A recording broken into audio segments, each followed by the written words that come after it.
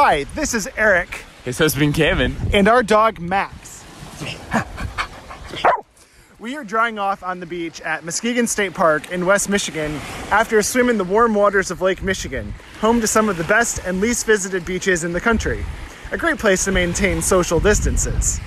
This podcast was recorded at 2:06 p.m. on Thursday, July 2nd. Things may have changed by the time you hear this, but one thing that hasn't are the spectacular sunsets over the Great Lakes. That sounds amazing. I totally agree. I'm a little biased growing up right around Lake Michigan, but they are beautiful sunsets. Yeah. Well, hey there, it's the NPR Politics Podcast. I'm Asma Khalid. I cover the presidential campaign. I'm Danielle Kurtzleben. I cover politics. And I'm Aisha Roscoe. I cover the White House. Last month, the country added nearly 5 million jobs, and that's on top of the nearly 3 million jobs that were added in May. And we're getting these optimistic job numbers at the same time that a number of states are reporting an uptick in coronavirus cases. So, Danielle, I feel like this is a confusing, multiple-layered storyline to follow. Yes. I mean, look, first things first, coronavirus has broken the scale on the jobs report. I mean, nearly 5 million jobs would have been entirely unthinkable during a quote-unquote normal month, before the pandemic at least. A monthly payrolls number of, say, 200,000 to 50,000, that would have been pretty good, kind of great even.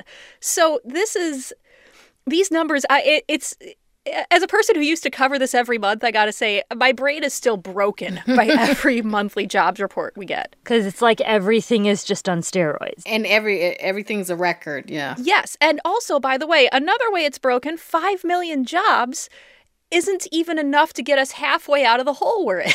Like, we're in a huge hole right now. But Danielle, I guess the question, though, that I ask is, as big as those numbers look, it feels like we've begun to hear some states talking about shutting down bars, right, or shutting down things. So I'm curious that, is this a real accurate indicator of where we are economically with jobs in this moment? The answer is no, it's not, because, it's accurate in the sense that it's somewhat accurate in the sense that it was measuring at the time it was measuring, but the problem is it is not accurate today, July 2nd, as we are talking.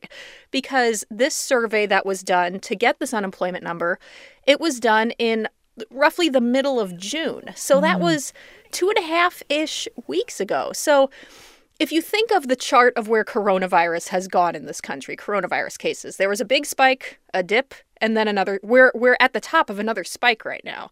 This jobs report, this job survey was done during that dip. So we've had this big spike since then. That is why there is reason to, be happy that we got millions of jobs, but also to not exactly quite, put on your party hats just yet, because there is so much unknown. There is so much more bad stuff that could happen, quite frankly.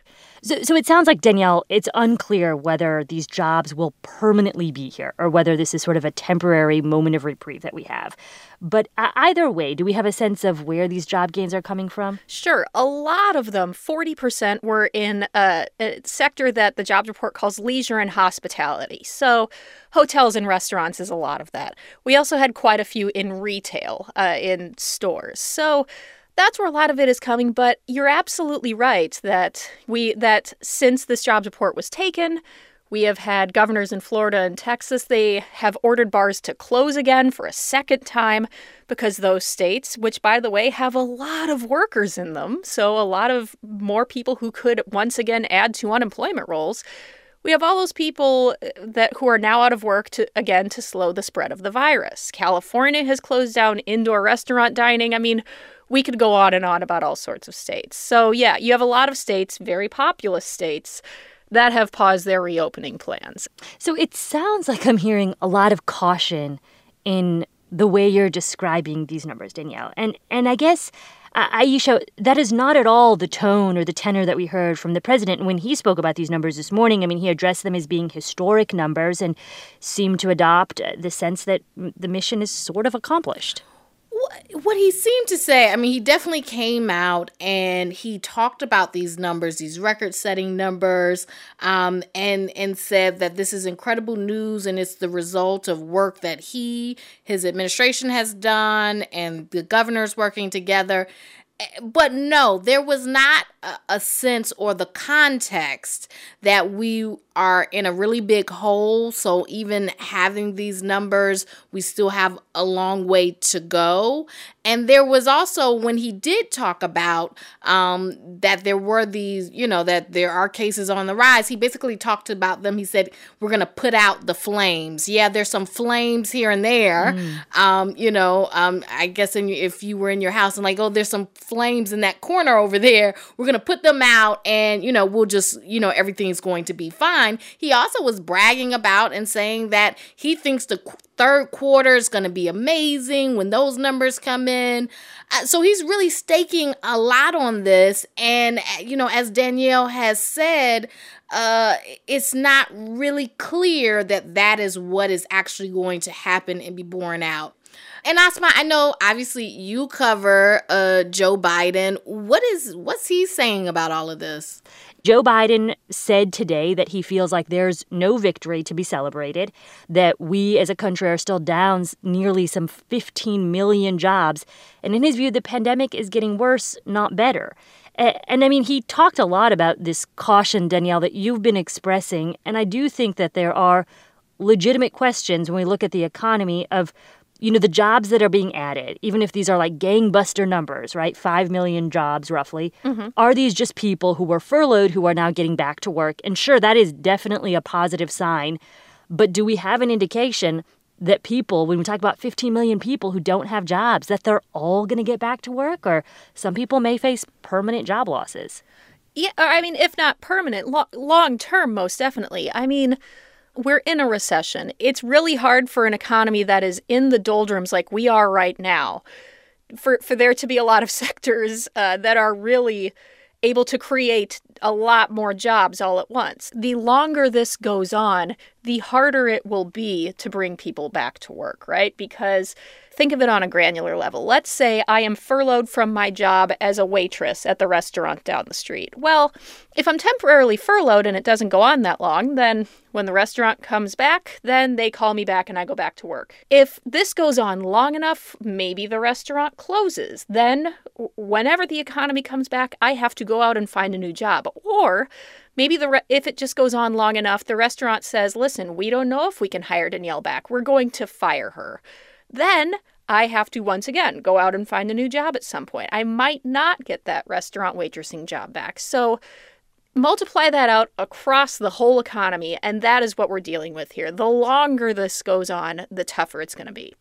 All right, well, let's take a quick break, and we'll talk more about this when we get back.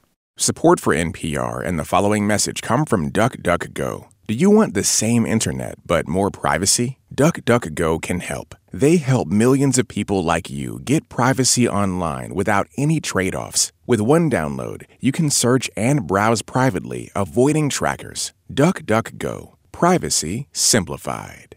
Comedian Nicole Byer doesn't consider herself body positive.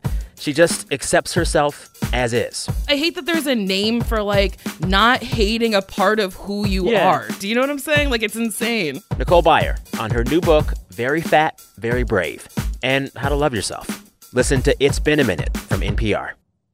And we're back. And Danielle, you recently did some reporting that I think is important and related to this conversation about the economic effects of the pandemic. You looked at how the coronavirus could widen the gender wage gap, particularly actually for working mothers, which I will say, as a young working mother, was a slightly alarming storyline to read, but important. Yes, absolutely. I mean, this pandemic, this recession caused by the pandemic, could widen all sorts of existing economic inequalities that we have. So let's look at gender, for example. Typically, in recent recessions, the last couple of decades, when a recession happens, usually men's unemployment goes up higher than women's. Well, in this recession, women's unemployment is higher than men's and has been for a few months. That's unusual. And a big reason here, according to economists I've talked to, is childcare, that is driven by, at least in substantial part, by moms. Because Women, first of all, are more likely than men to be single parents. In two-parent households, women are more likely than the men to take on more of the childcare, to take on help more with some of that schoolwork that the kids are doing. The big issue here is this, is that when people are unemployed, when they have a gap in their resume, that tends to diminish their future earnings. That is how this could have lasting, years-long implications for women versus men. And I also want to highlight here, this could be big, maybe even bigger, in terms of our racial divides in this country. Because looking at this month's jobless rate, yeah, the jobless rate went down, but the gap, for example, between Black and white Americans grew. The Black unemployment rate is around 15%. For white people, it's around 10%. And, President Trump did talk, he did mention specifically about growth in jobs for Black workers. The issue is that even though they did go up, I think, by a few 100,000, but they had lost so many jobs, or Black workers, like everyone else, had lost so many jobs, so that even though, yes, these jobs were created, they're still, as you said, at like 15% unemployment. So it's kind of this disconnect when you're hearing President Trump going, oh, yeah, all of these jobs were created for Black workers, but there's 15% unemployment for African Americans. Ayesha, that is a really important point. And one question I have about these jobs numbers is that, for the second month in a row, we're seeing these increases in part that look so big because the job losses were so large. But it is a positive sign, right? I mean, I think whenever we're looking at these numbers, we should acknowledge that, seeing certainly job gains instead of job losses is a good sign. Does it mean for you all that the recovery, once the virus gets under control, could actually be a little bit easier to manage than folks had initially imagined? It does seem like that the economy was picking up faster than people had expected, right? Yeah, I mean, look, anything that keeps people connected to the labor force, as connected as they can be, is great. That's wonderful, and that, bodes well to some degree. I think the way to look at these latest numbers is this, is that it looked as if when the virus was diminishing, maybe we had the potential to bounce back with some degree of strength. And you can hear me already being really soft on this, because the other thing is this. We have so much reason right now to look at these numbers and be somewhat excited, but also to say, the virus is not gone, the virus is coming back. These numbers are just too shaky right now to quite celebrate as much as we might otherwise. And we have not seen a successful reopening in the U.S. yet, and what that looks like. So we don't know exactly at this point, what would it look like to have a quote unquote reopened economy and the virus under control, because we thought it was under control in California. It's not. And, in most states, you have the virus going up, and it's not just testing. So we really don't know what that economy looks like. And is that an economy that doesn't have indoor dining, doesn't have a lot of tourism, doesn't have bars or, all theme parks and in areas where that was a big part of your economy? That might make a big difference. And I actually have one more thing to add on to here that we haven't brought up yet, and that is what Congress might do further, right? Yeah. How much they might continue current... You're saying economic assistance for folks. Yes, absolutely. Do they decide to continue that, for example, $600 per week unemployment assistance? Would they, if this resurgence in the virus continued, decide to send out another stimulus check to people, for example? I mean, because these numbers are such a Rorschach test, it is possible for people to look at these numbers and say, oh, hey, things are great. Or to look at them and say, my God, we need to do more stimulus. And depending on how Congress reacts to all of this and how Trump reacts to all of this, that could determine how much better the recovery goes or does not go, depending on what kind of stimulus they decided to do or not do. All right, well, that is a wrap for today. And if you haven't heard, we have a new way for you all to listen to this podcast in your daily routine. We launched a workout playlist on Spotify featuring our favorite workout songs that will be updated daily with the latest episode of this podcast. We'll add new songs regularly to keep you fresh and motivated. I'm Asma Khalid. I cover the presidential campaign. I'm Danielle Kurtzleben. I cover politics. And I'm Ayesha Rascoe. I cover the White House. And thank you for listening to the NPR Politics Podcast.